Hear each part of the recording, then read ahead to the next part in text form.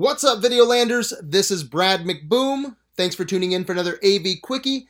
And if you like this Quickie, give it a thumbs up, subscribe to the channel, leave a comment, and show some love. Alright guys, let's talk about the movie event of the year. Barbenheimer. People made posters, t-shirts, memes.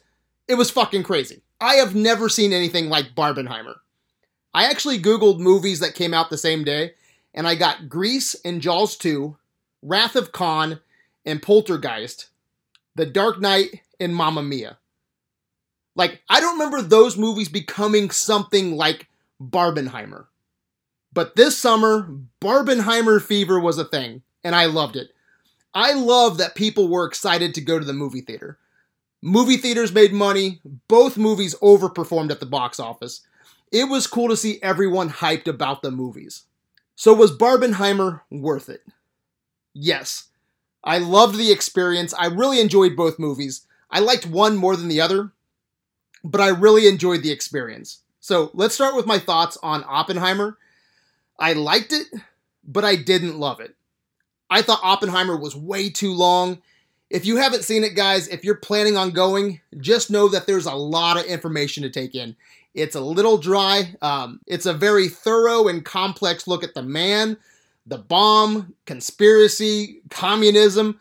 Honestly, I can see your average moviegoer kind of tapping out. You will fill the runtime with Oppenheimer. I think some people are going to feel underwhelmed by the big explosion that they are paying to see. It takes a long time to get there. And then after the bomb goes off, you have another hour-long courtroom drama. I was actually talking to a guy yesterday, and after the bomb went off, the test bomb, he went to go take a shit. And he came back, and there was like 45 minutes of courtroom, communist, just shit to wade through. He thought it was almost over. He tapped out. He had to shit again. And I think a lot of people, this guy had this issue as well, a lot of people are expecting Hiroshima. We do not get to see Hiroshima or the aftermath. Instead, we get the courtroom drama side of things. But overall, guys, it's a good movie. I think it's an important movie with a strong message, especially at the end. I think the end is undercut by that extra hour, but an important message. I think it's an important movie, and it has a great cast. Cillian Murphy will probably take home Best Actor next year at the Oscars. I will not be surprised if Robert Downey Jr. takes home Best Supporting Actor.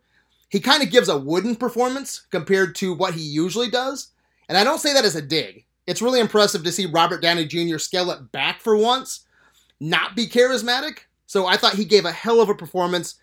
And I think Oppenheimer might even take home Best Picture. Okay, it'll be in the running. I don't know if it would get my vote necessarily, but I think it's a slick movie. It's Christopher Nolan, guys. It's a Christopher Nolan joint. It's slick. The guy knows how to make good movies. I would probably put it somewhere in the middle of his filmography. Personally, liked it, didn't love it. All right. Let's talk about Barbie. I pulled up a quote from Adam Cromacho, who said it perfectly on Videoland. He said, "If you would have told 10-year-old me that at the age of 40, I would not only be excited for a Barbie movie, but walking out of the theater, I would consider it a great film that actually applied intelligence, existential themes, and a really swift approach to gender studies around the whole brand of a doll." I would have laughed at you, but here we are. I think this is a film for everyone. As a heterosexual male, someone who does consider themselves rather masculine, this film offered me a lot. I actually learned a lot from it as well. The hype is real, folks. I don't think they could have adapted Barbie into a movie any better. And again, that's from Adam Cromacho. And yeah, those are my thoughts as well. If you would have told a 10-year-old me the Barbie movie would be one of my favorite movies of 2023, I would have laughed in your face. But again, here we are. I had a complete blast with Barbie. As for the Barbie cast, I think Barbie is going to give Oppenheimer a run for their money at the Oscars. At least Ryan Gosling, anyway. And look, I think Margot Robbie was the perfect choice to play Barbie. She knocks it out of the park, okay? Not taking anything away from her, but Ryan Gosling steals the show. He will be nominated for an Oscar next year.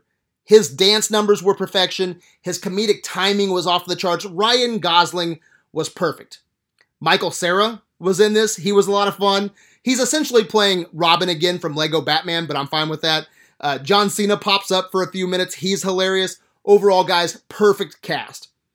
But my favorite thing about Barbie, next to Ryan Gosling, is the art direction and costume design.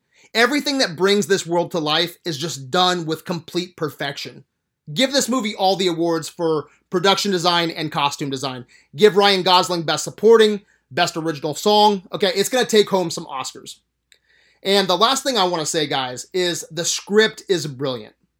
Barbie going through an existential crisis is a brilliant idea. I think it's risky. I think it's original. But then it still has that Lego movie, Toy Story charm to it. It has that charm, but then it goes deep on Barbie history. So if you're into that, if you grew up with the toys, like you get a history lesson on Barbie. And on top of all that, I think it has a very powerful message. Now, here's where this gets kind of sticky, right? I think a lot of people just want to say that Barbie is a movie about glorifying women and men are trash. All right, that's the message. That's the movie. I don't think that's the message. Like they say in the movie, not every night is a girl night, which also means not every night is a guy night. Okay, that's the message. It's a little bit more complex than that, but equality. That and don't let anybody tell you who you are. That's a message that I can get behind. Equal balance, girls night, guy night, and being yourself. Like I said, it's more complex than that, but kind of breaking it down to its simplest form. There's definitely some jabs at men and masculinity in this. Rightfully so. Like, we've done some pretty stupid shit. We deserve the jabs. But I think we also, as guys, need to step back and laugh at some of the stupid shit we do.